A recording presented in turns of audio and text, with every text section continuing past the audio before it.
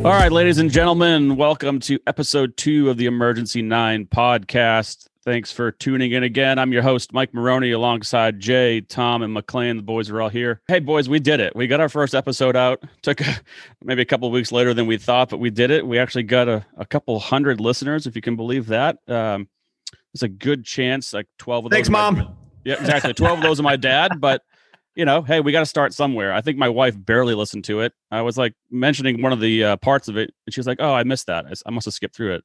I said, well, how much did you skip through of it? And she's like, "Well, just the boring golf parts." I'm like, "So you listen to the intro and the Tom Brady discussion? That's awesome." So she's partially a listener, but thank you to those who did download. We appreciate it. We all had some nice texts and emails, and some positive thoughts, and we're just kind of keep going with this and just wing it week to week, and we'll see how it goes. Again, we don't know what the hell we're doing, but we'll figure this out at some point, and format of the show may change here or there. But our hope is to get better and better, and just keep bringing you some fun golf conversations. So, I always laugh at my daughter when she watches these stupid videos on YouTube, and they're always talking about, like and subscribe at the end. Well, to all our listeners, can you like, subscribe, follow, please. Tell your friends, family, coworkers, shout it from the rooftops. Please do all that. Find us at Emergency 9 Pod on Instagram, at Emergency 9P on Twitter. We'll try to put some posts on there and update some things, make some fun videos along the way, and see if we get some more followers. So yeah, please like and subscribe, follow us. We need it. That's so true, Mikey. Right? Like, the YouTube stuff that our kids are watching, we're like, look at these people, man. And let's not talk about the amount of money those people are making, right? We just want you to like and subscribe. We'll go from there. We'll go from there. Just tell us some nice comments, even if you're lying. I don't care. Just tell us you like it. Make us feel good. That's right. 5 stars, please. 5 stars. Yeah. Before we get into all of our topics, quite a week in golf this weekend. We do have a bonus episode of some sort coming out this week. We're going to have our first guest lined up. We're going to keep it a surprise. We won't tell you, just to keep you on the fence, tease it a little bit. So that's what they do in the biz, right, boys? Just got to tease it so they can download it later on in the week. Let's just say he just played in San Diego, had a great week, and I think just crept into the top 50 in the world rankings after this weekend. So we're going to come out hot with our first guest. Please don't expect this all the time, but hopefully we have a fun conversation later this week with an interesting guest. So keep an eye out for that. But without further ado, let's get into the biggest news of the weekend. Davis Love's named President's Cup captain. No? Oh, that's not it. Biggest, that's not news. It. Oh, I thought that was it. I didn't know. Did anything else happen? Are they still having the President's Cup? Believe it or not, that still exists. Yep. I'm just kidding. Good man for the job, right? He checks all the boxes they're looking for. Still, when they're looking for captains for whether it's Ryder Cup or President's Cup, it's a combination of a guy that's still relevant, with the regular tour guys that can still relate to him. They still know him, but he's also, got some seniority. So Davis, done. Davis, congrats. Not sure I agree with it. He's already been a captain a couple times, but we can take that up on a later pod. But let's get into the juicy stuff. Put that up on the poll, Mike. Who would our listeners like? Yeah, we can do like a Twitter poll for that. I think our account's got like 9 followers right now. So for the next, we'll see what those. We don't have a poll. Okay, never mind. The four of us make up those 9. So who's ever been polled for anything? Like I've never been polled for anything ever. Nothing. No, you just don't do them. But it's okay. Yeah, not on this pod. You've got to be on the internet to be able to do that. Yeah, that's right. So let's get to the juicy stuff. We all know him, Captain America. Patrick Reed wins at Torrey this weekend, but that is not really the story. Hopefully, if you haven't seen it, on Saturday, his 10th hole, he hits his second shot left of the bunker, left of the cart path. As he approaches his golf ball, asked the volunteer, did it bounce? Did it not bounce? She said she didn't think it bounced. He just assumes, essentially, it's embedded, knowing Patrick Reed. Asks his playing partners, marks it. And then that's where it kind of gets interesting. He picks up his ball, starts poking and prodding around for a little bit, then finally sets it aside and calls a rules official over, where he is deemed the ball's embedded, gets a free drop, hits a great pitch, great putt, gets up and down, and golf social media went bonkers. I got a lot to say about this. There's a bunch of different topics just on this one thing. Reed's role in it, his reputation, which we all know, the tour's handling of it, the referee's handling of it, how it related to Rory's situation, whether Rory did the same thing, the right thing, the wrong thing. A bunch of players came out after the weekend, started, some interesting comments. I wouldn't say the most supportive of Patrick Reed or even the tour on some of them. But where do you guys stand on this? The one golden rule, when you're playing, anytime you touch your ball in the round of competition, you always have somebody there watching. Only because you want to make sure you have someone else there to verify that you are doing everything properly. So anytime you pick your ball up because it's plugged, if it's on the cart path, whatever it is, anytime you touch your ball and pick it up, you always have a playing partner there or a rules official there. That's just the golden rule. You say, hey guys, look, I'm on the cart path. Do you want to come watch me do this? If they say no, and they're like, look, I trust you. I see it's on the cart path, go through it. If you say, hey, I think my ball's embedded, do you want to come over here and watch me, mark this and check with me? They'll say, sure, I'll come check with you. Or some guys like, hey, no, I trust you, go for it. He obviously, I did hear him yell to his playing partner, hey, this ball's embedded. I'm going to check it. And he yelled across. I did hear him say that. So, I mean, he's got that going for him, but why did he pick it up? It's really weird to pick your ball up and then move it aside. Like most of the time you'll put your tee down and you may slightly pick the ball up to see, you put the ball back down, you leave the tee there. And if you really want to take a drop or you feel like it's embedded, then you call a rules official over if it's not obvious, but you don't pick your ball out of there and then set it down and then you start poking around. That was the part that was strange, but I'll let somebody else comment. But in the end of the day, was the decision the correct decision based on what had happened? Yeah. I mean, he didn't do anything illegal or should be penalized for it. It just doesn't look good. That's all. I'm with you entirely, Jay. I think one of the things that you could say that it's common, and this is what Rory said, for someone to stick a tee in the ground, pick their ball up and check it, right?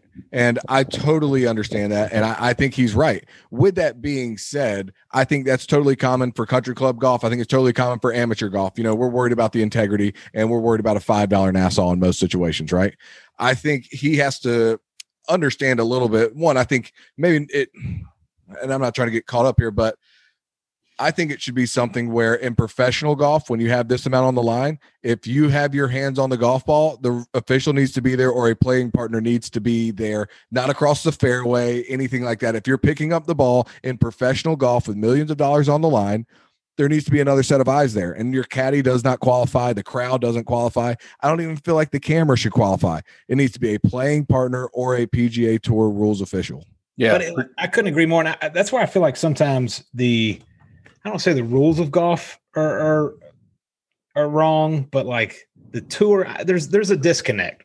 And what I mean by that is there's too much gray area. There's too much, he did it this way, he did that way. Like you look at, every other professional sport and it's pretty black and white, the rules for the most part. Okay. There's obviously, they've got, every sport has their situations, but for me, it's just okay.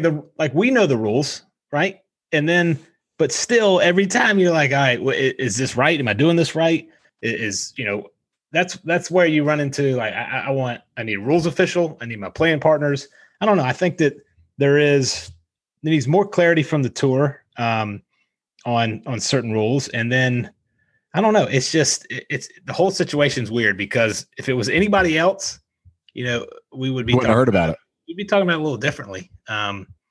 But when he picked his ball up and was like, I'm just going to put, what he even says, I'm just going to put it over here. So I don't, I'm like, that was weird. Now? Like, I agree. So, I don't know.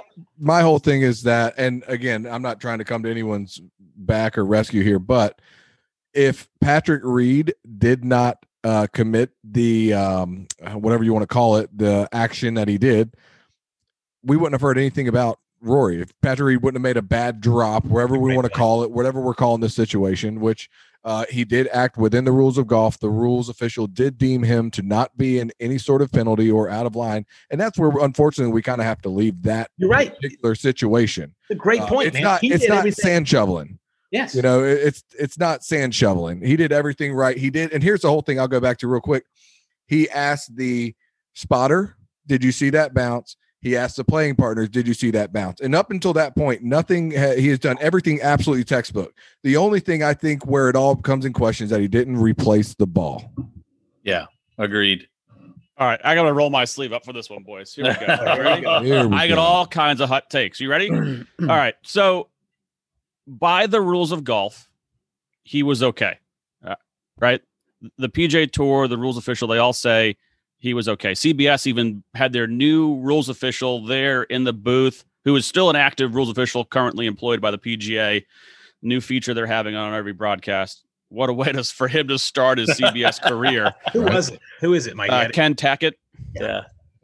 So he's going to ask for a raise already after week one. He's going to ask for a raise. He was good. I thought he was good. He did a good job. He was good. We'll get to the tour's handling in a second. But by the book-ish, books and quotes, it was right. I reached out. It's some journalism here, boys.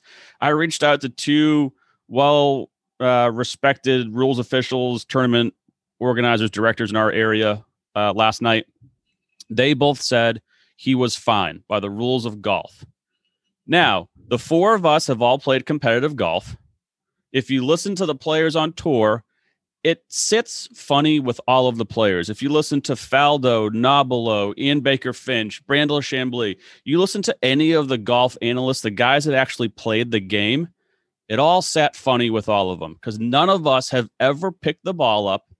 And if you have, you pick it up with two fingers and you try to not even touch that thing. It's like you got tweezers on because you don't want to rub any mud or grass or dirt or debris off there. He holds it. He then starts prodding around with his finger in the hole. Who knows what he's doing? Yes, I said that, right? I see you guys giggling. Looking for worms, night crawlers. Yeah, right. Who knows what you're looking for down there? Still can't find it. But it just doesn't sit right, especially because it's Patrick Reed.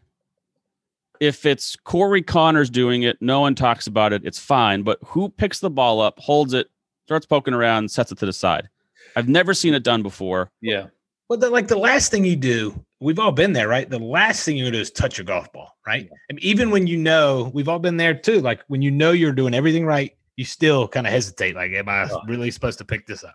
You always assume you're doing the wrong thing. Yeah. Anytime you touch your golf ball, you're like, and that's why most guys ask for an official or a playing partner. Hey, come over here. I'm going to do this.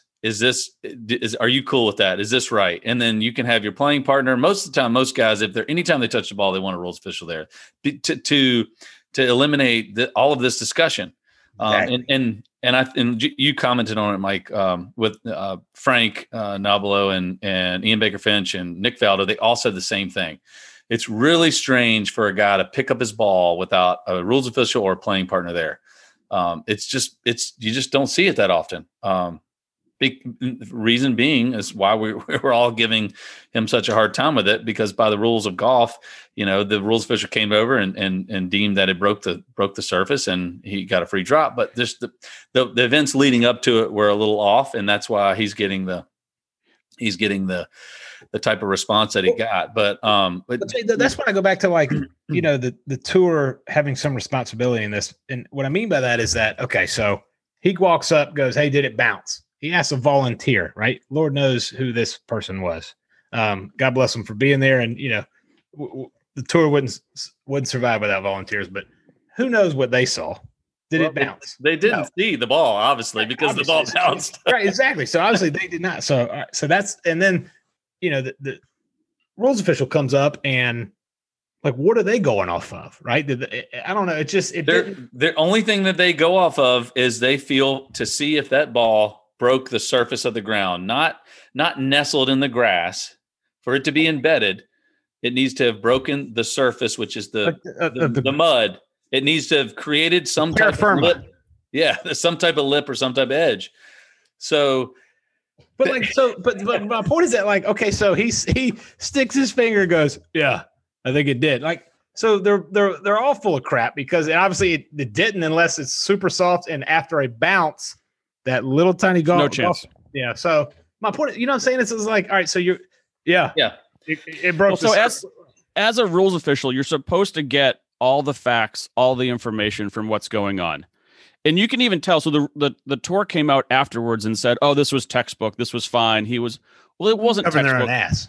Exactly, because it wasn't textbook. Because the first words out of the rules official's mouth was, "Oh, well, where's your golf ball?" Exactly. Yeah. Which is weird. Like he's like, already picked it up and moved over here. He was When he heard surprised that that- his golf ball wasn't sitting there. Yeah. So right there, it's no longer textbook. I'm sorry. Agreed. And that's when the rules official goes, okay, hold on, we need to stop. You've moved Yeah. the ball. Like now we got to try to figure this out. Well, if you and left it there, it would have been a lot simpler to. and also, Mike, you said the official that's with CBS and Golf Channel, their on-course guy. What was it, Tackett? You said, yeah. I mean, it's like watching the NFL and you have the in-house rules official. They always side with what it's like a fraternity there. These guys are going to side with what they're playing, their partners are doing on the field because they're kind of, they want to have their back. I mean, rarely do you see them discount what a rules official or a referee has done on the field. And he was not going to go out of his way to say, that wasn't, normally we would go in and approach it this way. He didn't even acknowledge that, which it would have been nice for him to say, look, it's weird for him to pick up his ball, but by the rules of golf, everything is fine, but it is a little strange that he picked up his ball without having somebody there. But at least on the NFL, when you listen to Gene Steratore or Mike Pereira, they're no longer employed by the NFL. They're not getting a paycheck by the NFL anymore. Ken Tackett is sitting there collecting a paycheck. He's on the clock for the PGA Tour, so he's only going to say but so much. Sure, absolutely. Right? My point exactly. Yeah, basically a union. But I meant to check this out earlier, and I completely forgot. I believe they changed a rule specifically for the PGA Tour that the officials can use video, and I think I've seen rulings where they've gone back to look at the tape to see where a ball crossed a hazard.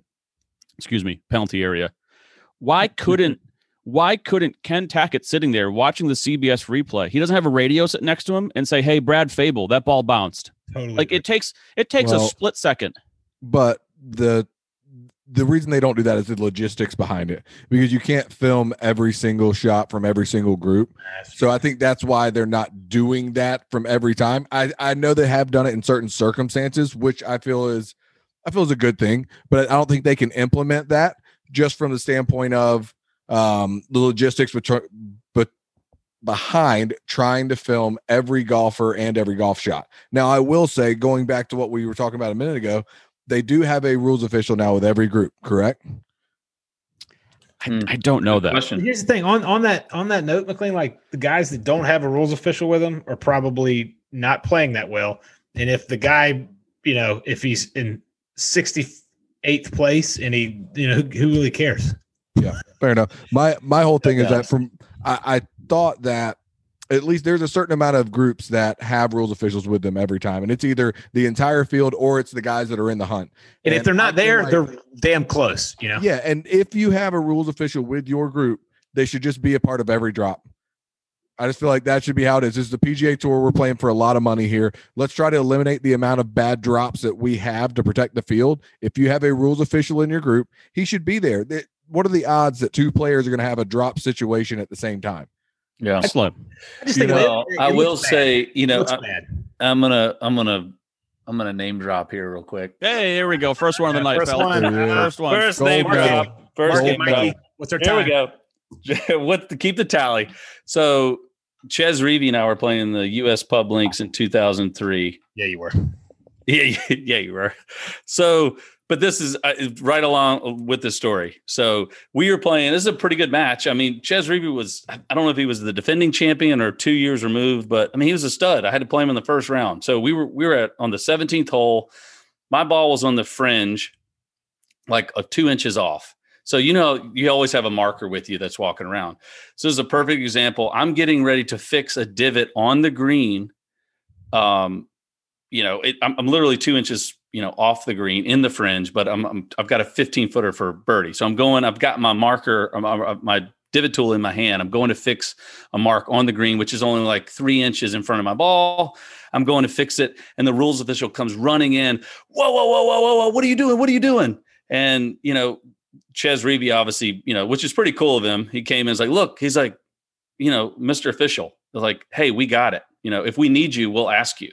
He's like, back off, just let us do our thing. So, to your point, if we have an official there, it takes away from what the game is. Like, hey, me and this player are having a competition. If we need you, we'll ask you for your help. So I don't know if we want to get too far involved where an official is there like a referee. We want them there if we need them to clarify the rules, but we don't want them coming in and, telling, everybody what they need to be doing every second. No, I don't want them. It takes them away from the game a little bit. I don't want them interjecting themselves into play. Yeah. Right. And I also don't want to bring instant replay necessarily into golf because I think it's kind of ruined a lot of other sports, in all honesty, of what it was intended to be. But if it's something that you can use that's fast, I mean, that was instantaneous. You can see that replay. The ball bounced. Okay, let's go on our way. There's no chance a ball anywhere in the history of golf has plugged on a bounce. I'm sorry, unless it's casual water, and then at that point, it's a whole other rule. Yeah. But Mike, isn't this kind of a moot point if he just didn't touch his golf ball? If he just had waited and then, because at that point, if whether the official had deemed it embedded or not, we wouldn't have as much unclarity because he didn't touch it. So exactly. And, the other thing, go ahead. No, the other thing with my whole issue with the tour is they are now in bed with all these gambling companies, and they are actively promoting sports betting on golf. You can go on DraftKings. You can have live bets during the round. You can sit there on your phone, on your couch, and get live bets. I haven't done it yet. I will. I did. But if someone bets whether Patrick Reed can get up or down or not, that's going to matter, right, to someone's pocketbook, right? Sure. Their wallet's going to be affected. So if they're going to get in bed with these gambling companies, and I love it, get it right. You better get this right, or you're going to have some really pissed off people. I don't mind with the, I know that we want to, we can put this to bed here, but I don't mind if they have the information. If you have the video, if somebody's being videoed and you have it, use it. If you don't use it. Like, hey, sorry, Patrick, you're leading the tournament. We've got video footage of the ball bouncing and we can see it. We're going to refer to it, hey, and it's like the Tiger rule. Like, hey, buddy, you're on camera all the time, so you can't mess up. Like, it is what it is. It comes with the territory. So I think if it's there and you have the info, use it. If you don't have the camera, then if it's not on that group, then you can't use it. But if it's there, you got to use it within the round. Like, I don't like the coming back, 2 days later and changing something. That's ridiculous. I think that's bullshit.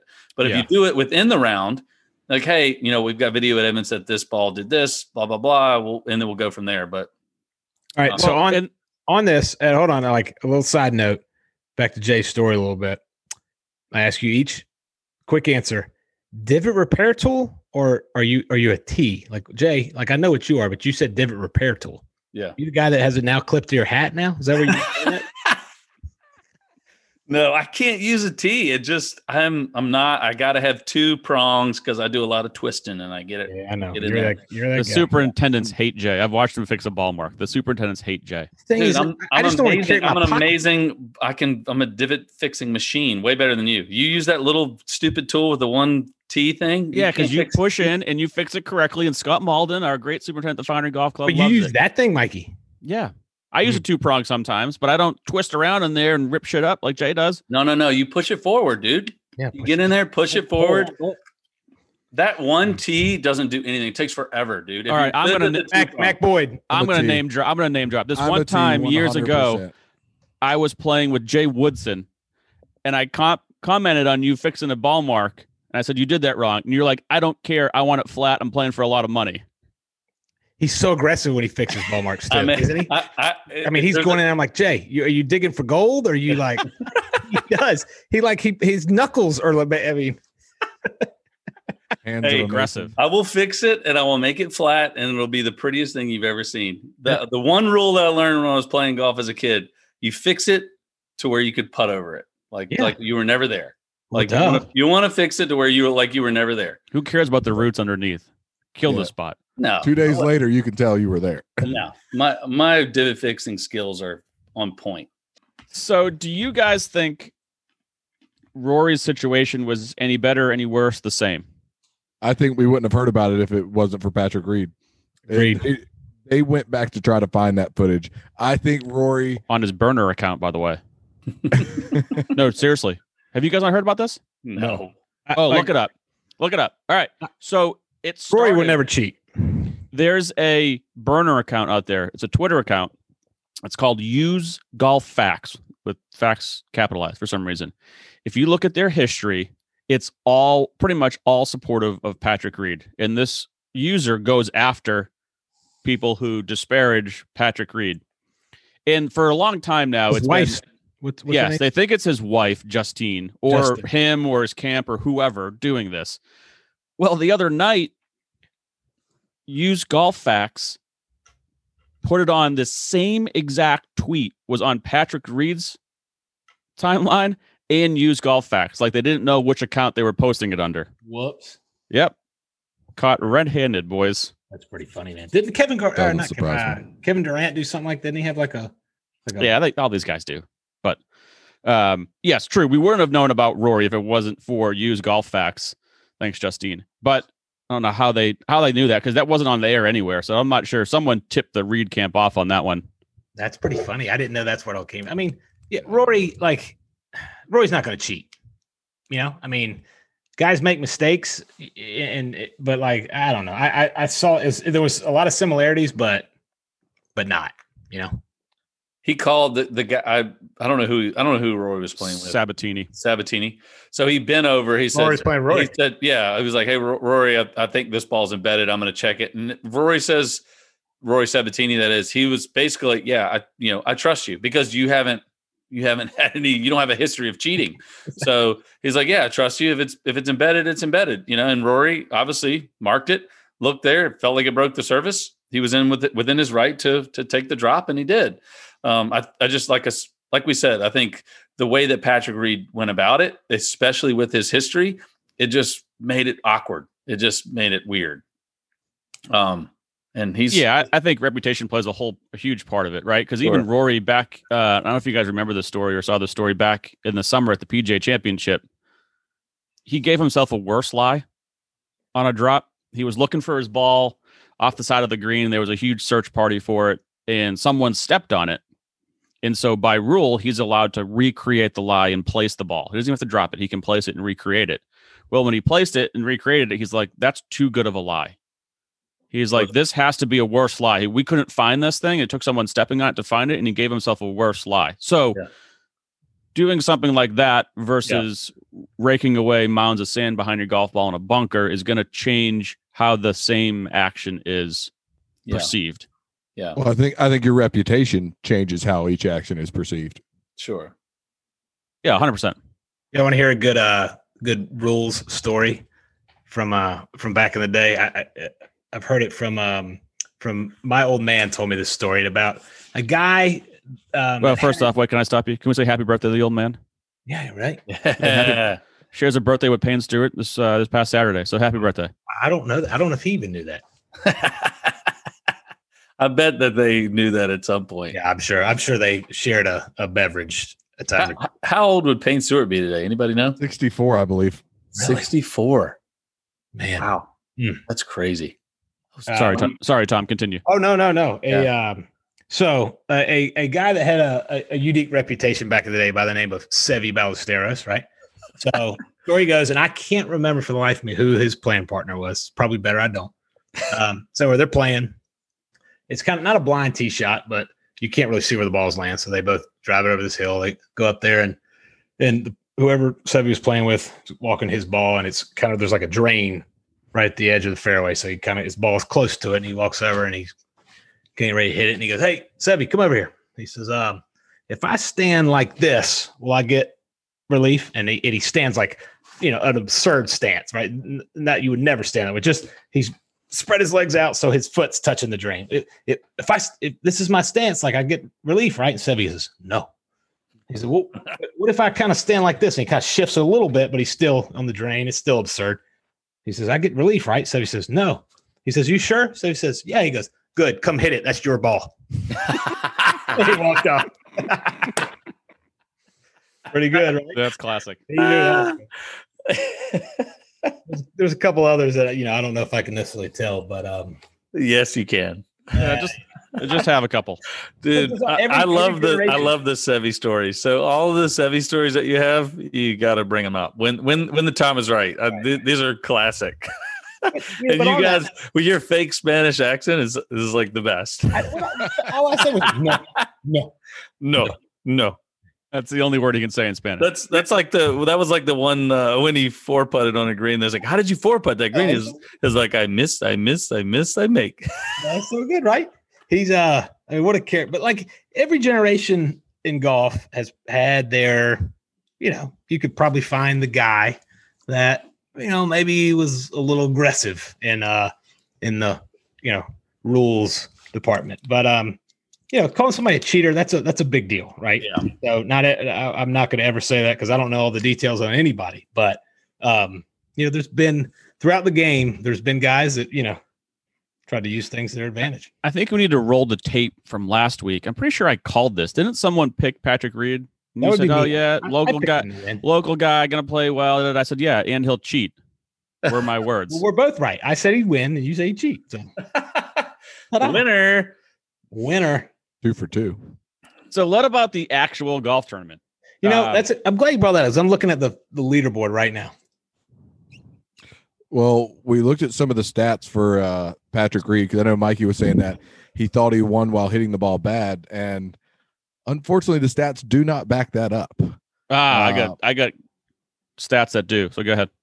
All right. I'd love to hear it. He was 10th in strokes gained putting, 39th in strokes gained approach. The biggest thing that I saw was greens and regulation. He was T89.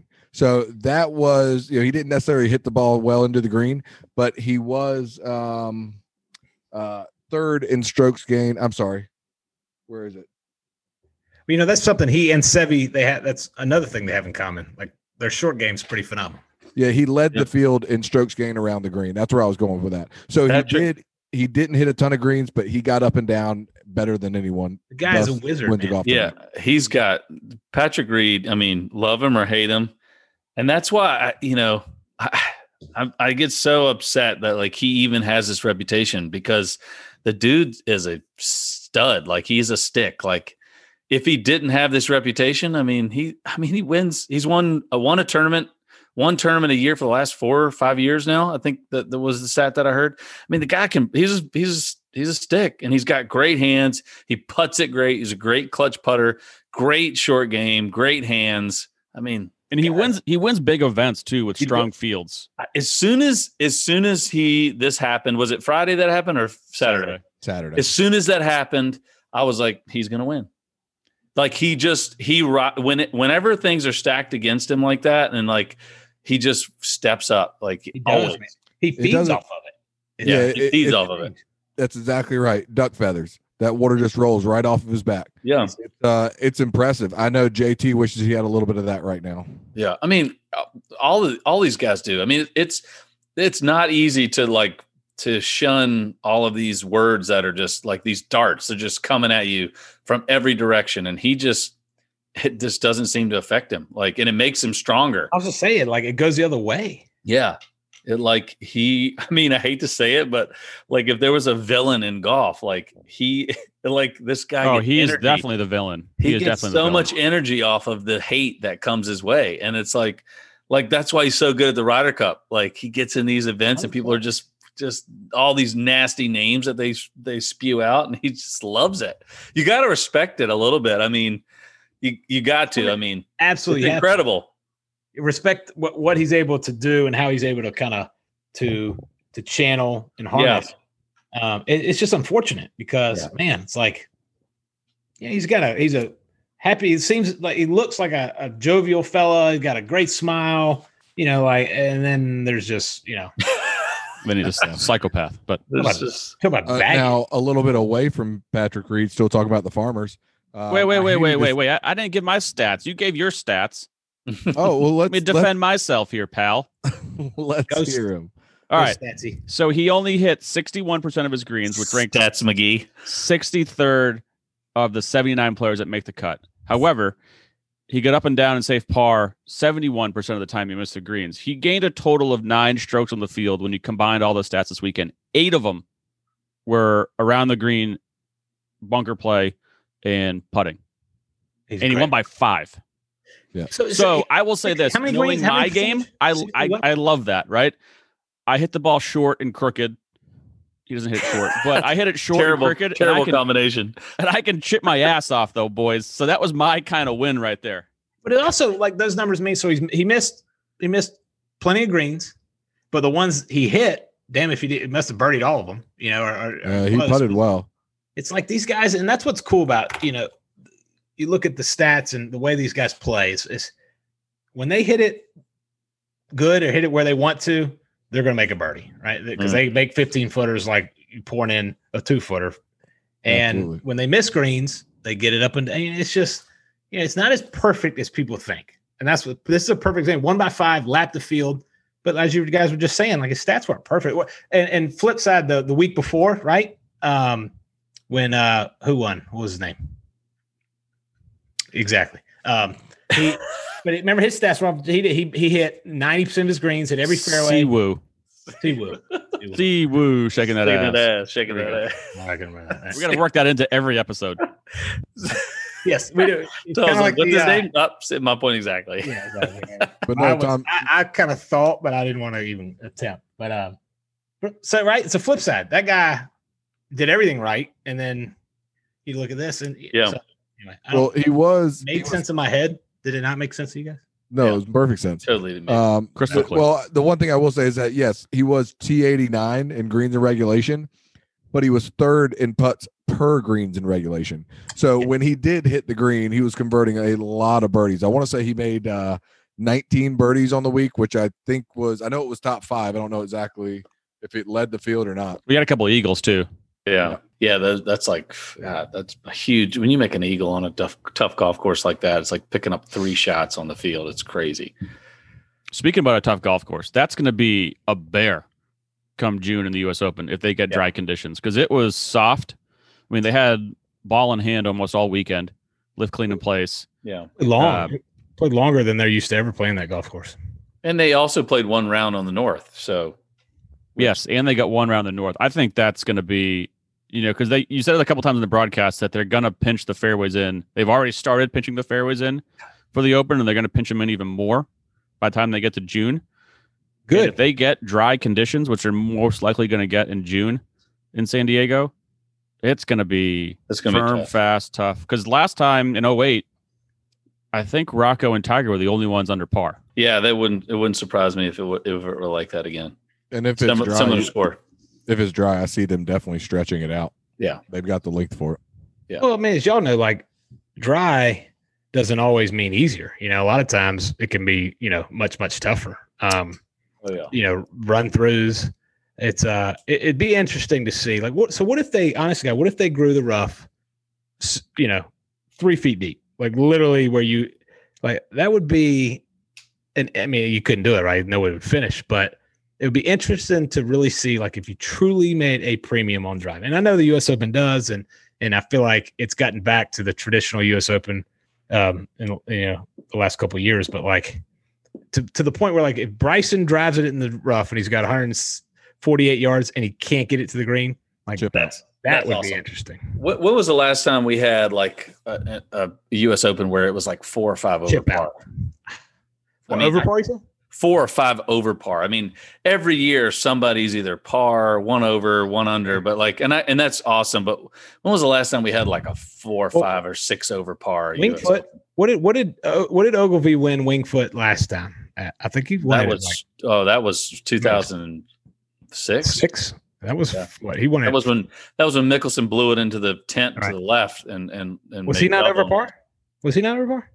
It was right around par. I mean, it may have been at 1 over par. I mean, we can pull it up and find out, but I mean, some of those U.S. Opens in the 70s and 80s, Man. you look back and like, 7 over par. I'm like, man, these guys. That was the massacre I of mean, Wingfoot. Those are they're kind of cool to watch these guys really grind. Like, I guess it's not great TV and that's why, but I don't know. As if you're a golf enthusiast, it's kind of fun to see these guys really, they really have to strategize and it's a lot different type of golf. Give them a chance. So, like it could work at Wingfoot, but some of these places where it's all target golf and it's all forced carries, like it could get unplayable. But I'm with you, Jay. I love watching guys have to really be strategic. Yeah.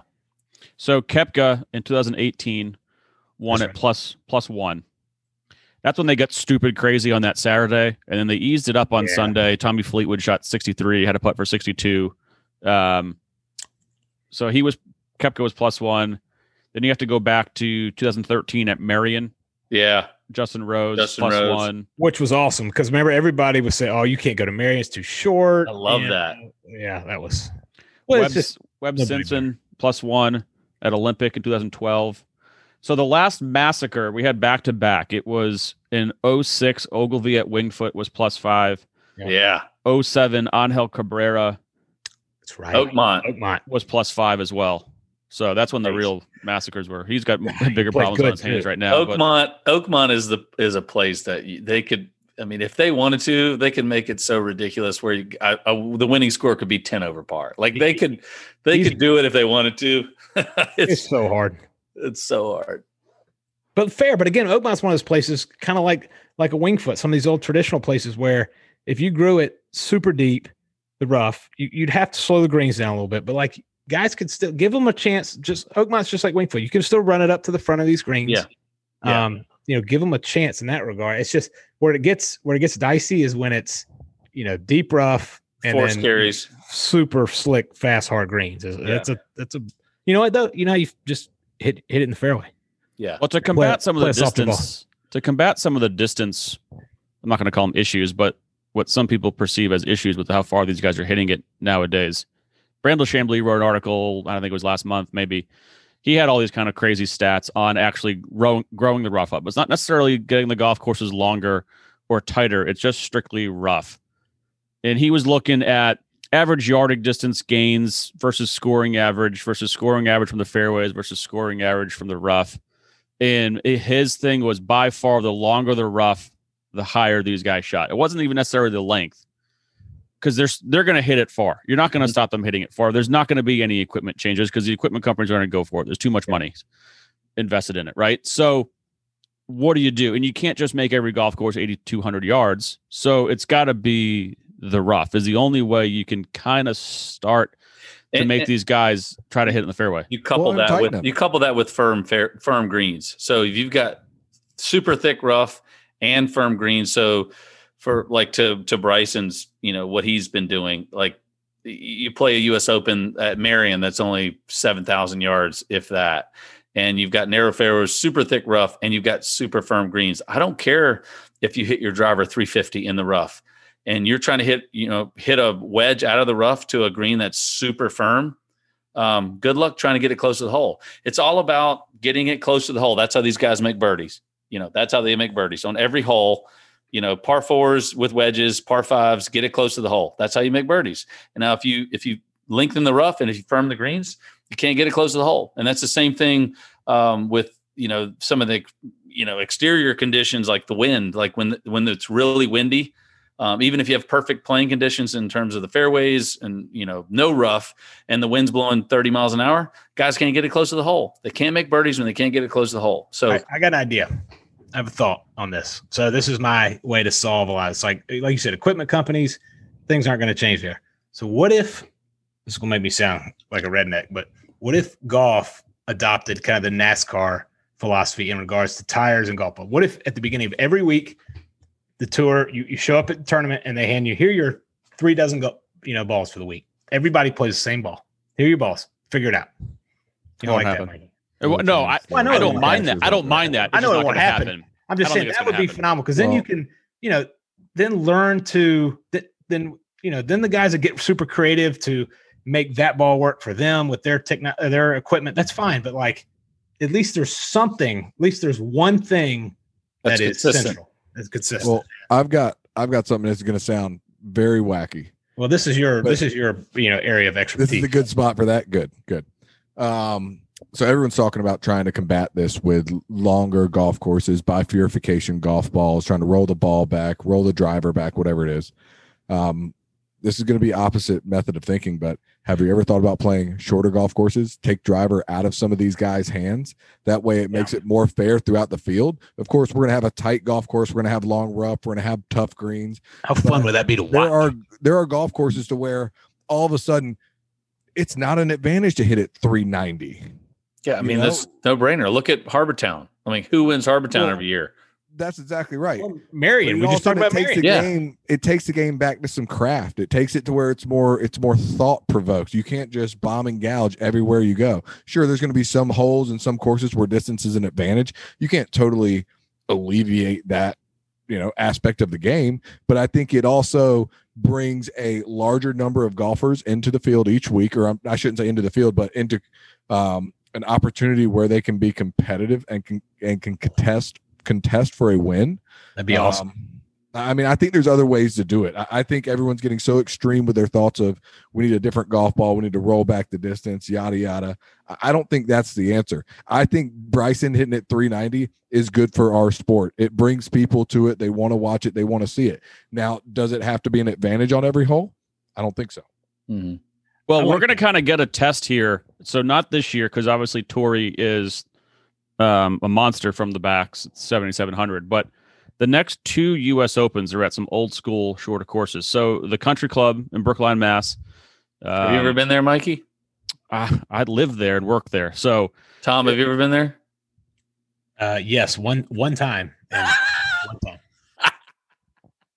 it's a Monday finish that year. I was there on a I Monday. wasn't there for that. I went and played years later, and they wouldn't let me in the clubhouse because I wasn't a member. But no big deal.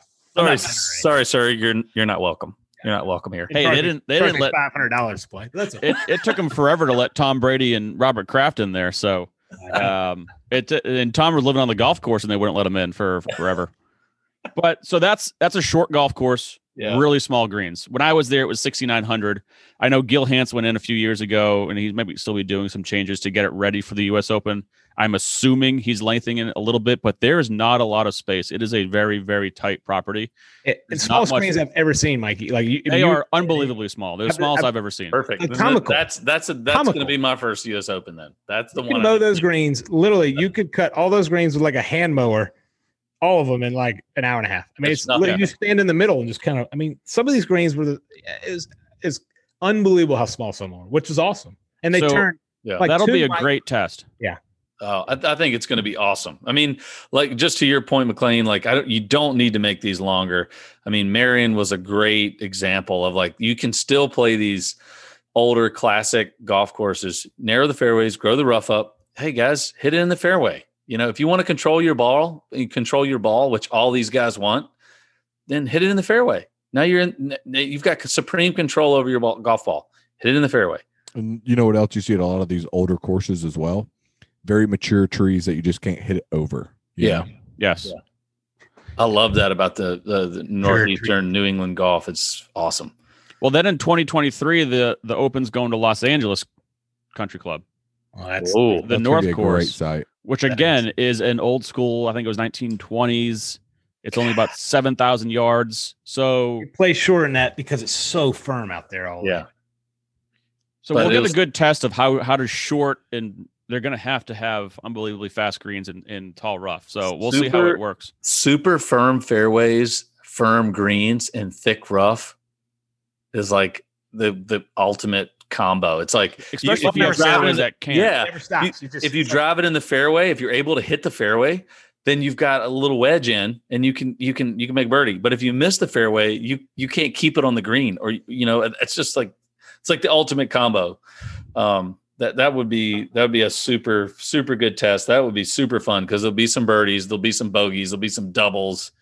That'll be fun to watch. That'll be an amazing one. I was fortunate enough to play in a pretty cool AM event, LACC, a couple times, and the last year I was there, they were testing some pins and some new tees and stuff. because it was prior to the Walker Cup as well. So it was like, and I mean, I hit 3-wood into 2 par 3s, put it that way.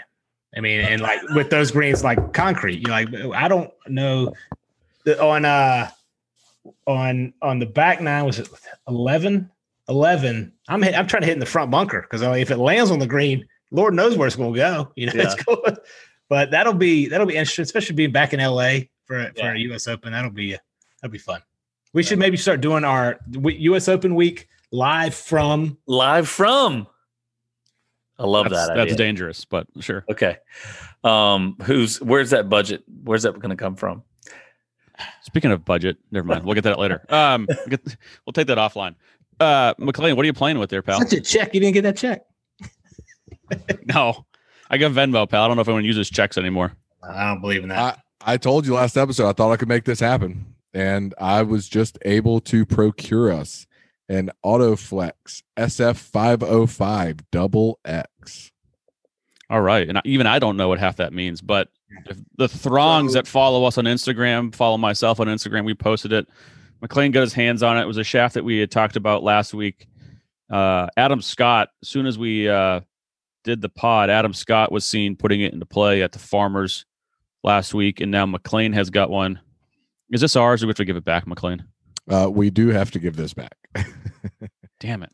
Well, I thought the reason Adam put it in the testing. Bag. Didn't Adam put it in the bag because he heard us talking about it? That's exactly what I thought. He tuned in first episode for sure. He was an early listener, early adopter.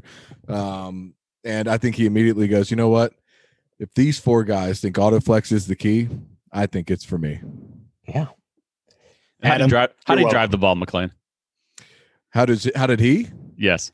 He was faster, both club head speed and ball speed. With that being said, he did put a new head in play and a new ball. So he said he attributed some of that, but he said that the shaft was probably about an equal part in making that happen and in finding those gains.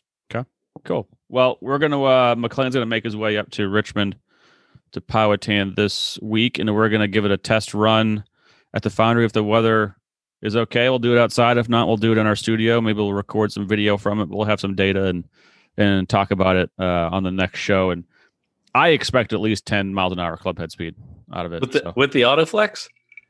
I would take the under. Damn it. Something's got to do it. Sorry, dude. Sorry. I went and got I just got a drink. What did I miss here, boys? Sorry. Did you guys see that Screech died? I did. That had to have been an overdose, right? I don't know. I just Cancer. Oh, I feel bad now. Sorry. Wow, Yeah. You're that guy. Yeah. I mean, you had reason to. Well, wasn't he? He had all kinds of drug issues before. I think so. That's too bad. One love, Screech. Rest in peace, brother. That's right. Right. I let's pour one out for Screech. Yeah. Made it through my. Everyone raise your glasses for Screech. I'm not wasting a drink on Screech. Yeah, I'm not either. But I did watch every single episode of Saved by the Bell. Every single episode makes me want to go back and watch it. Makes me want to also see if Mikey just spilled anything on his floor. Just spilled something all over my computer. I saw that. That looked rough. And I think you guys were talking about the Autoflex. I think we talked about it earlier. I reached out to a buddy of mine, name drop number 2. Olympic level. He's on top of the podium. My buddy John Lamani, we played a lot of golf back in the day. He's caddying for Adam Scott right now. And I asked him, I was like, what's the deal with this Autoflex shaft? Like, what, does he like, does Adam Scott like the shaft? He was like, basically said the same thing that you guys have probably already commented on. It's kind of a softer profile. I mentioned that it looked like he didn't hit it very well that last day, but he said he striped it, Thursday and Friday and hit it great. Gained probably 2 to 3 miles an hour ball speed just with the shaft.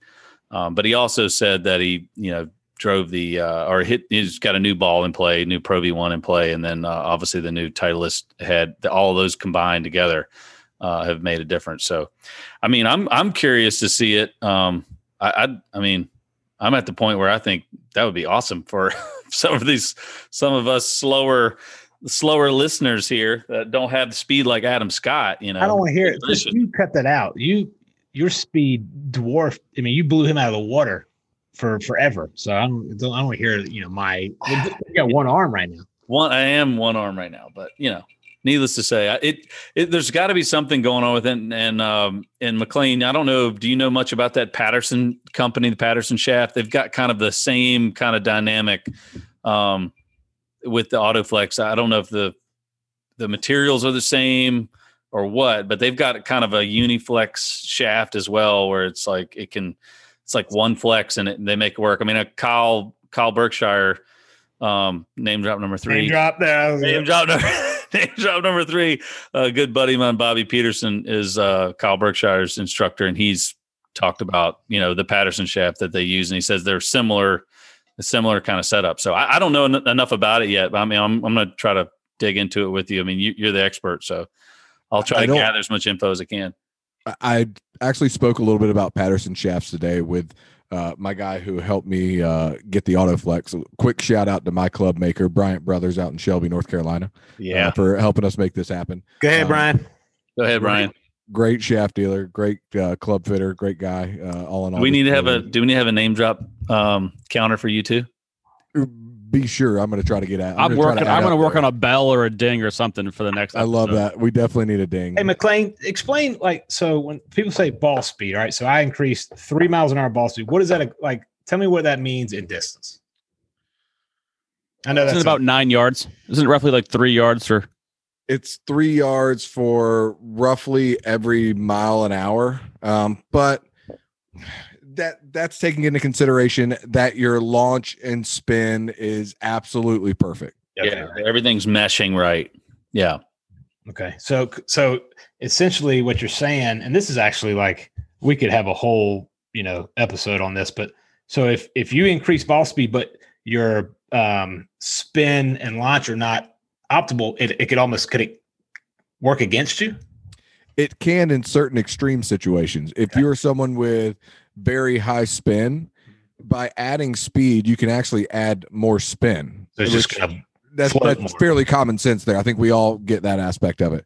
But if you're someone that's already high spin and you start creating more spin because you've added speed, well, you'll probably end up net. I wouldn't say necessarily that you're going to end up with a loss, but you can create more speed and hit it further. Carry wise, certainly shorter or about the same, but you're going to lose out more so on the roll aspect of it. So total distance, you could probably end up on the shorter side. What's optimal now? Because when I was doing hard goods, it was like, you launched it at 12 and a half. I mean, I can't remember what it's like. Let's say 12 and a half, and it was 2,300 spin. I mean, is that similar? Has it changed? All depends on your speed. It all depends on your speed. The slower you are, the higher launch and more spin that you need to keep it in the air. Right. So, just to give a quick example, Dustin Johnson's going to be among the higher speed guys on the PGA Tour. He can get away with about 1,800 RPMs of spin because his ball velocity helps keep the ball in the air. He doesn't need that spin to help keep the ball in the air. Right. Whereas if you go to a guy like a Zach Johnson, for example, he's going to be a little bit, I don't know the exact number, but let's say it's about 20 mile an hour short, just from a ball speed perspective. Yeah. He's going to want something, depending on what his launch is, I would guess in the neighborhood of 22 to 2,400 spin. He's probably going to need to launch it a little bit higher as well. DJ's probably going to launch it around 10 at 1,900 with a ball speeds of 185, whereas a guy with 160 ball speed is going to want to launch it a little bit higher, maybe around 12 with 2,200 RPMs. The other thing that a lot of people don't consider, they always talk about launch angle. One of the biggest things, especially with the driver, is land angle. In ideal circumstances, they talk about 36 degrees being, perfect. But with that being said, the biggest thing is making sure that when your ball lands, you're still able to create roll. So it allows you to max out your carry distance, but then also create the optimal amount of roll as well. Well, in summary, to all our millions of listeners, like getting fit, throngs properly, of listeners, properly fit it's important, and I don't care, right? Like if you're a tour player or if you're a 18 handicap, like it can help you probably more so on the higher handicap side, right? You 100% the right equipment, the right shot, like getting the right stuff, and it'll make the game more enjoyable. And you can really ruin a great golfer with poor fitting. Like you can take a guy who's got great skill, great technique, and you put the wrong shaft, the wrong head, and then it's like 2, 3, 4 shots. It makes a huge difference. No, Jay, a perfect example. Like I've been through this. I found out I'm left-handed. I should be playing left. You know what I found out? That my clubs are too long. Yeah. I need to cut them in half so they'd fit in the trash can. Yeah. Right. That sounds like a Bob Golby line or something. Over the knee. Fantastic. So let's real fast. Let's just shout out Paul Casey, wins in Dubai. I used to not like him, but I kind of like him now. Totally I like agree. him a lot. It's hard Love not his to like golf him, swing. Love his tempo. We've talked about a lot of tempo guys on here, and I think Paul Casey goes on that list right there with Payne Stewart and some others. Jay's rolling his eyes, not impressed. No, I mean, You don't like him? he's fine. I like Paul Casey. Just say it, Jay. Say it. How about your boy Tony Finau finishing second? Another top 5 for Finau. Tony, I we'll will get say you he on the didn't- show here soon, buddy. I'm in your camp, buddy. I think We you're all gonna are. win a major, dude. You're gonna win a major soon. So I hated yeah, to see Tony Carlos Finau, Ortiz back 9. another top 10. What has he got? Like 1,000 top 10s since he's been on He's tour. now up to 36. We're going to keep a weekly counter. 36 top 10 since his last win in 2016 at an opposite field event. I'll state that.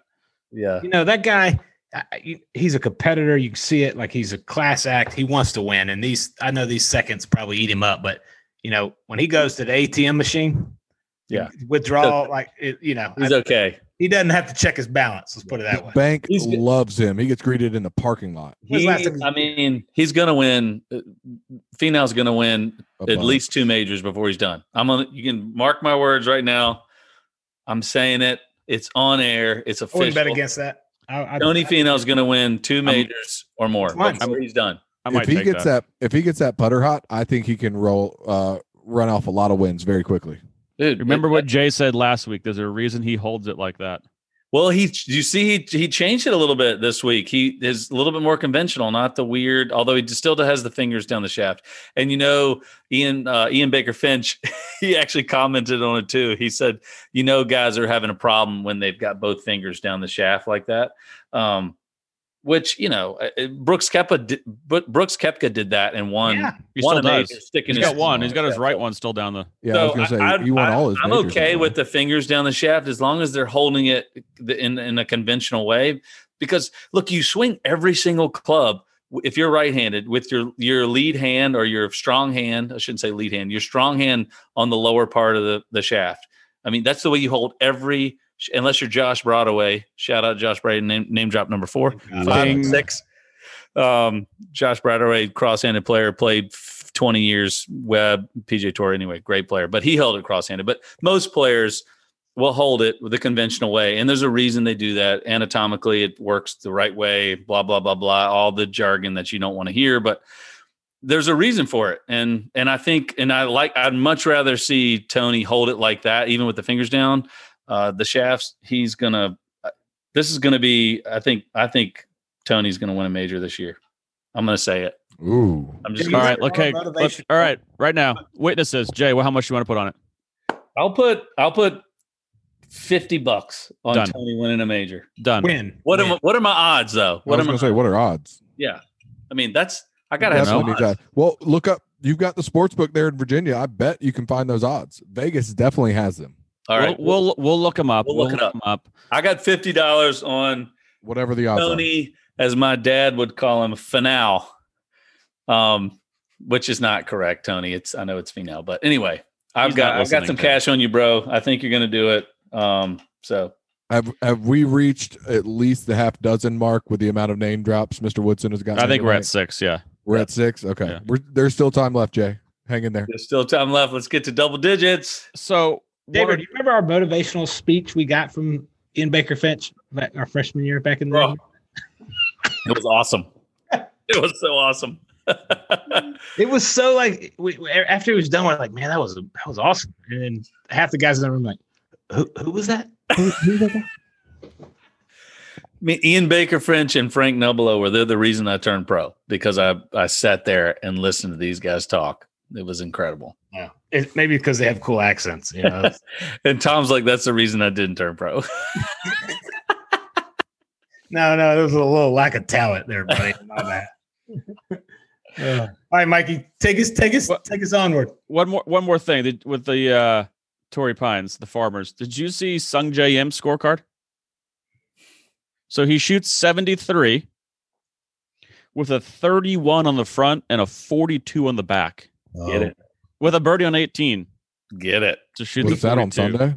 What do you? That was on Sunday. I'm trying to find him. Where is he? He That was finished expensive. 32nd. He was tied second at one point.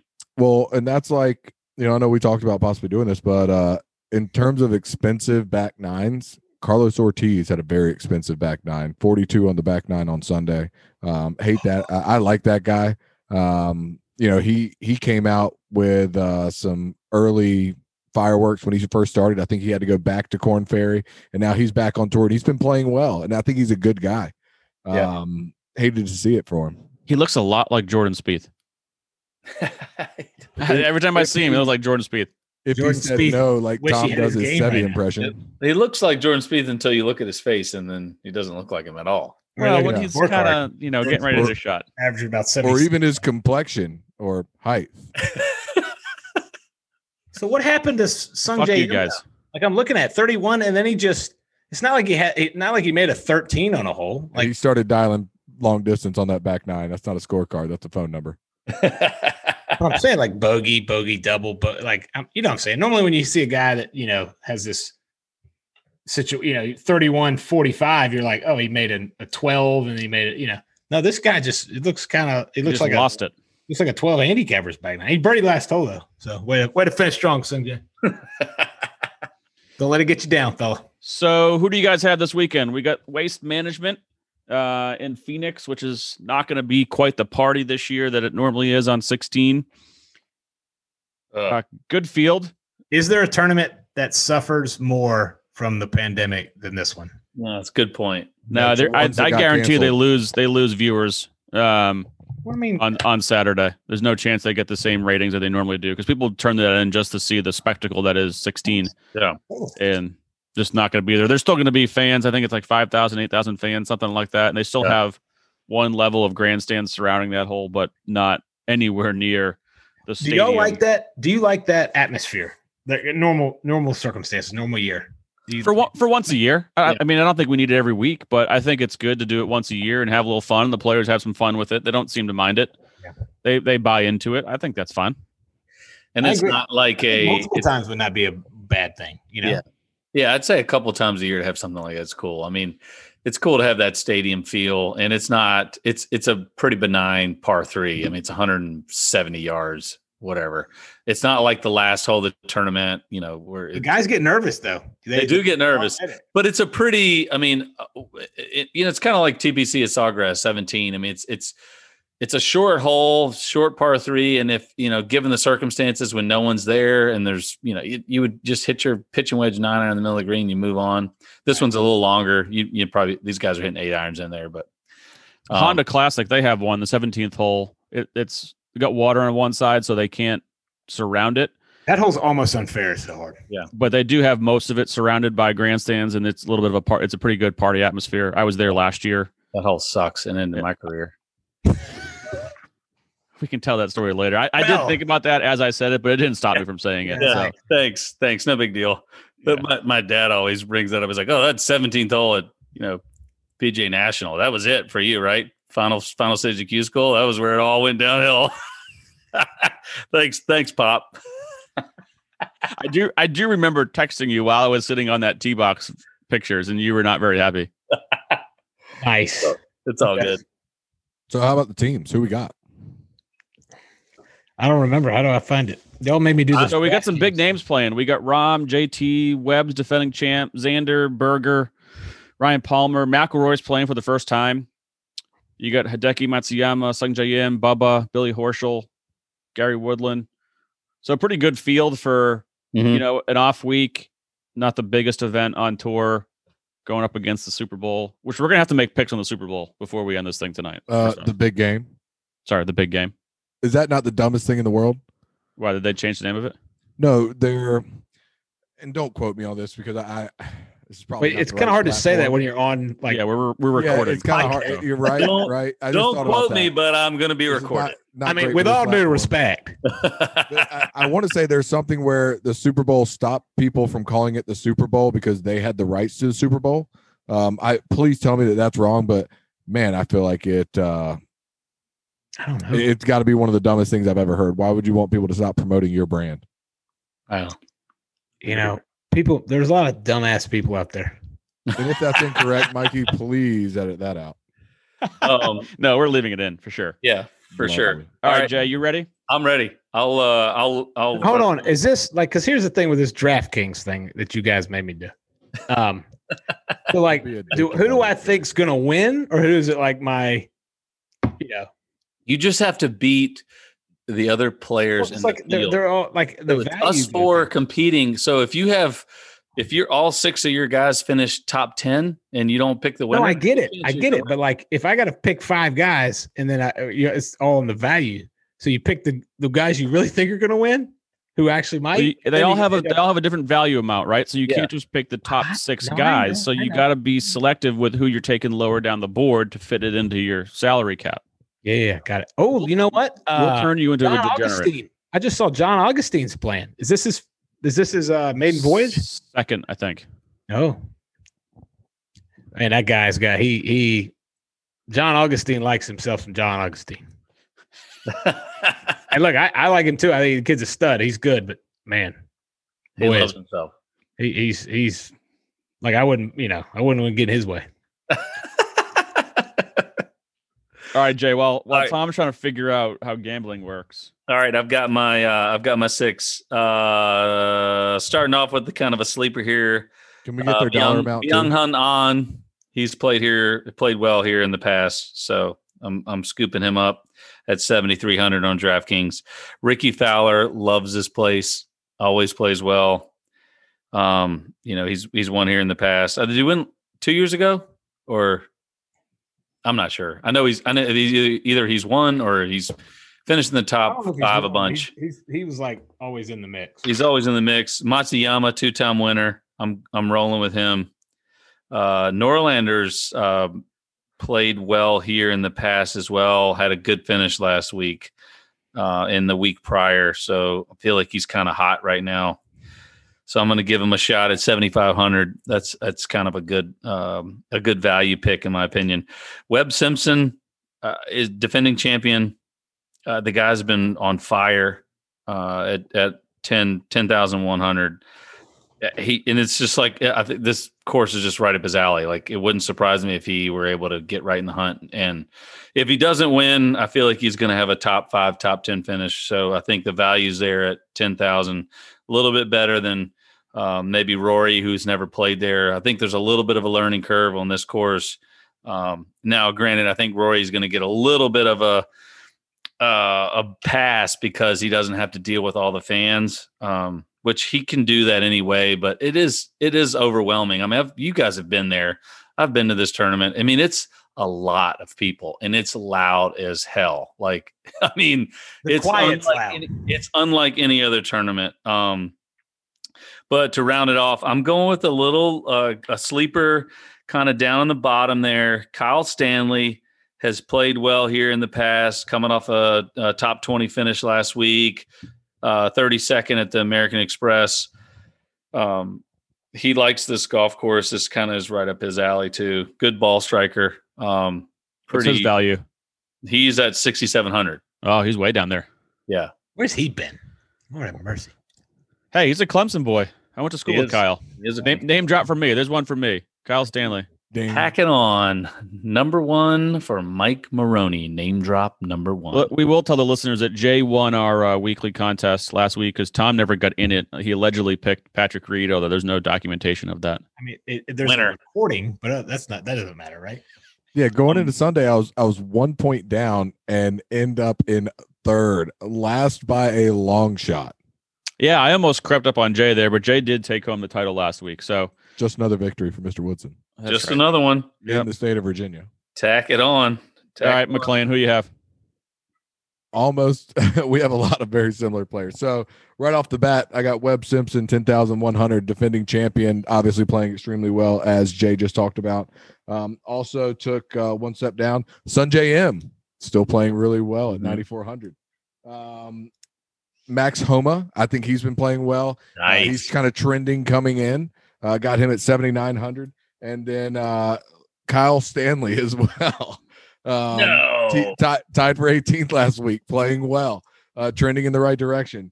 And then I took a local boy, Pat Perez, Scottsdale guy, lives there, plays a lot of desert golf. Got to feel like he's going to be comfortable on that golf course.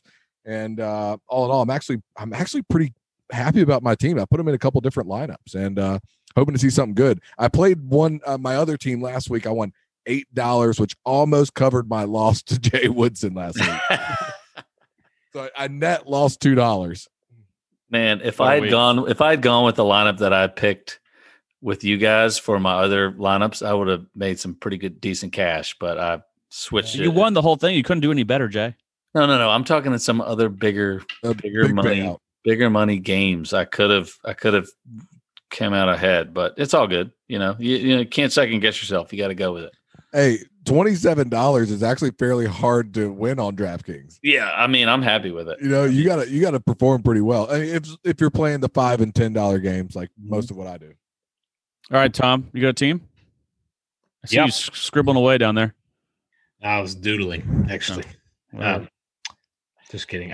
So new to this DraftKings thing, right? So I didn't know I only could pick guys based on dollar amounts who are pre-assigned by some Yahoo, I'm sure. Maybe. Justin Thomas, Webb Simpson, Doc Redman. I threw a little Doc. I have no idea why. Kind of just another Clemson boy. Love it. Yeah, from Raleigh, North Carolina. Ortiz. It's kind of, is it an easy one. Burns. Sammy Burns. Sam Burns. I love that. I pull for that guy every week just because of his Walker Cup snub. I'll never forget it. That was as bad as there ever's been. And Patton Kazire. I don't know why. I just got Island contingent. I pull for him because Patton. You'll hear a crazy story. So Patton is married to, I don't even know her name, but they live like 5 houses down from us growing up.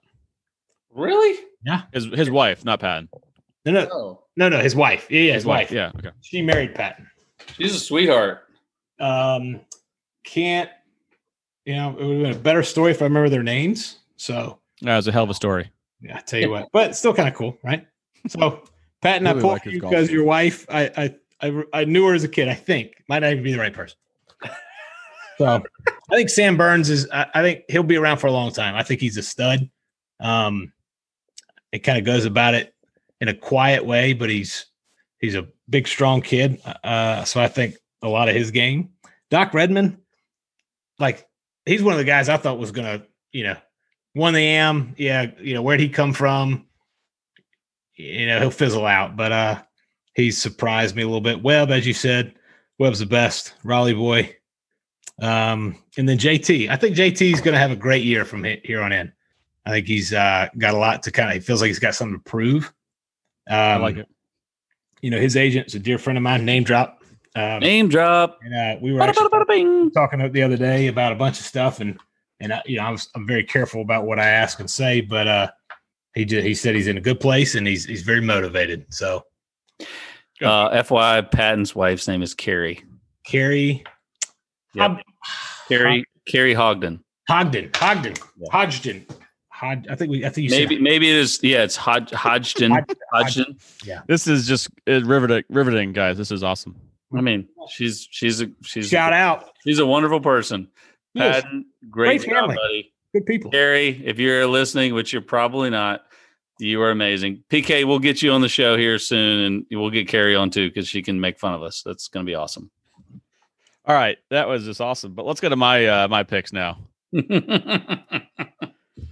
So I'm going. I got Corey Connors. Just been playing really, really solid. 3 top 10s, made a bunch of cuts. Max Homa, living in Scottsdale, so he's living at Homa for this week. Rory What a McIlroy. zinger there, boy. What's that? You like zinger. that one? Come on, I Wow. gotta throw one out there. Rory McIlroy, just because he's Rory McIlroy. I don't care if it's his first time there. I'm taking him. Louis Oosthuizen coming off Call a him decent Scott. week. I Has kind of like made. that. He's been a sleeper this kind of wraparound season. He's had 3 top 10s, which no one's really noticed him. So I'm hoping for another one. Shrek. That's right. One of these days he'll spend some money on fixing his teeth. But then I got Brendan Todd. Again, just playing solid. I went with a lot of guys that have just been playing really solid, just Another making a lot North of Carolina cuts. boy. I had 2 guys miss Shout the out cut Reno, this past probably. week, which killed my team. So I'm just going with guys that hopefully make a lot of cuts. And then last, but not least, was Rory Sabatini coming off a top 10. I had him on my DraftKings last week and then deleted him for someone else, and that was a huge mistake. So he'll What miss were you the cut this thinking? week now that I'm doing it. So He's a guy. Talk about a guy that's hung around for a long time. Yeah. Rory Sabatini, forever. like, pretty impressive career. Really is. Yeah, he's had he has only had a couple wins, I think, but has kept his card for just decades almost. So Less talented Charles Howell. yeah, exactly. He just makes cuts and keeps paying the bills. Makes money. Not So- out there to make friends. He is not. No. Definitely not concerned with that. But all right, boys. So before we wrap this up, let's give our Super Bowl picks. Who's winning this weekend? I'm I'm rooting a- for Tom because the story would just be so amazing for what he's done. And you talk about just solidifying greatest ever if it wasn't already solidified, to just go down and take the Tampa Bay Buccaneers to the Yeah, Super right. Bowl and win it. I mean, granted, he did bring in Gronk. He did end up bringing in AB, but still, the common denominator in all these championships and Super Bowl appearances is TB12. Yeah. Tampa Bay is going to win. Whoa, you caught like you No, they're going to win. You're not just rooting for him. You think No. he's going to win. They're going to win. They will win. Tom Brady will. I think he will retire after this year. He's gonna ride off into the sunset as the They greatest will do. quarterback of all time. He's going to win his 7th Super Bowl out of 10 appearances with the first team ever playing at home during the Super Bowl to host the Super Bowl. They're going to win. He wanted to play till he was 45. I think he's going to leave early. He's going to have 7 Super Bowl championship rings. He's going to walk off into the sunset with his supermodel wife, Giselle Bundchen. Nailed it. That's exactly right. But no, he's going to win. And Patrick Mahomes is probably going to win 3 Super Bowls. I think Mahomes is going to win 2 more, and he's going to go down. Mahomes is going to go down as one of the greatest quarterbacks of all time as well. But Tom Brady is going to win this one, and he's going to solidify himself as one of the best, not only best quarterbacks of all time. He's going to go down as Athletes. one of the best athletes, one of the best winners of all time. It's going to happen. I I think he's already there. In all honesty, I mean, I think he is, but I think this one right here is going to be the swan song, and he's going to walk off into the sunset. was that your prediction or are you pitching a Disney movie? I mean, it could be both. that was pretty amazing because I want that to happen because that just sounds. That's what's going to happen. I don't know how else to say it. That's what's going to happen. But Mikey, we know who that's my prediction. all right, Tom, go ahead. No, let's go. Your boy Tommy. So I'm obviously Hold on, do it in the New England accent though. no. I need to have a lot of beers for that to come out. Okay, all right. Don't make me dance, Tom. Come on. Geez. I just love it when you do that. I'm sorry. I am rooting for Tom 100%, obviously. No doubt, coming from Massachusetts, favorite athlete of all time. I don't know if they're going to get it done. And that's because of Mahomes, right? It's what Brady can't, handle. He doesn't play defense. So the Buccaneers defense, they've been playing pretty well this postseason. They're going to have their best game of the year, and it's not even close, just to give them a chance. Because KC is going to get theirs no matter what. So Will they? I think so. I don't know. I mean, again, I'm rooting for Tom. I think KC will win. I will say, the one quick hitter for me with this whole thing is that I know I'm doubling up here, but Patrick Mahomes he's fighting turf toe. And if you guys have ever had turf toe, it's one of those things that everything feels great. You've got it. It's good. I'm healed. And then all of a sudden you make one pivot the wrong way and then you can't move. So if he's got any more issues with turf toe and it pops up again and he can't move and he's not as mobile as he is, I mean, that's he's the driving force for that offense. I mean, Tyreek Hill's great. Travis Kelce's great. Travis Kelce's incredible. But if these guys, if no one throws them the ball, then that offense is pretty stagnant, So obviously if that doesn't happen and Patrick Mahomes comes out and his guns a blazing, it's going to be close. But if he has any hang up, it could be TB12 time. All right, Tommy. I'm indifferent. I love the Tom Brady story. And on the flip side, I love Andy Reid. Like, I think Andy Reid's, everything that he's, getting these days he deserves. So I don't know. I could care less. I love that, by the way. Sorry. Andy Reid's awesome. He is awesome. Who I think is going to win. I think Kansas City's going to win. I love Jay's story, and that very well might play out. That would be. I'd actually like to see that, but I think Kansas City's they're too much firepower. I definitely agree to the fact that if he wins, he will retire. But I think that I think he does. I think if he wins, he retires. I think if he doesn't win, he comes back for that second year. I think he signed a 2-year because he didn't think he could make it happen in 1 year. I agreed 100%. No, because here's the thing. Trust me. I've been following this guy almost my entire life, right? We all know that. He says he's going to play to 45. He's going to play to 45. And part of it is also a sales tool for him, right? So he has this TB12 Performance Institute. He's trying to sell a lifestyle. He's trying to sell his workout regimen, his health regimen, his eating regimen. He needs to play to 45. He's always said he's playing to 45. He's going to play to 45 to justify what he's doing is the best way to do it. So all the other athletes, all the other football players can do it. Are you telling me you think this guy needs to do more to sell? I mean, it's like if he goes to 10 Super Bowls and wins 7, like, does he even need to play 2 more? Did Greg Norman stop selling wine when he didn't play the Champions Tour?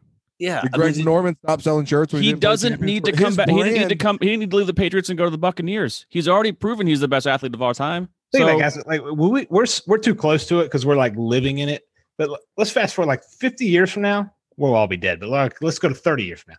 We'll look back and be like, how about that guy? Okay. He went to 10 Super Bowls. He probably, let's say he wins 7. Married a supermodel. How many boxes can you check? Yeah. I mean it's unfair. It's almost not fair. Like what? Yeah, what? And he's a good guy. He come on, God. What are you doing, man? Spread this thing out a little bit. Like how about it, man? Unbelievable. He did not get into the country club though. He did. It just took a while.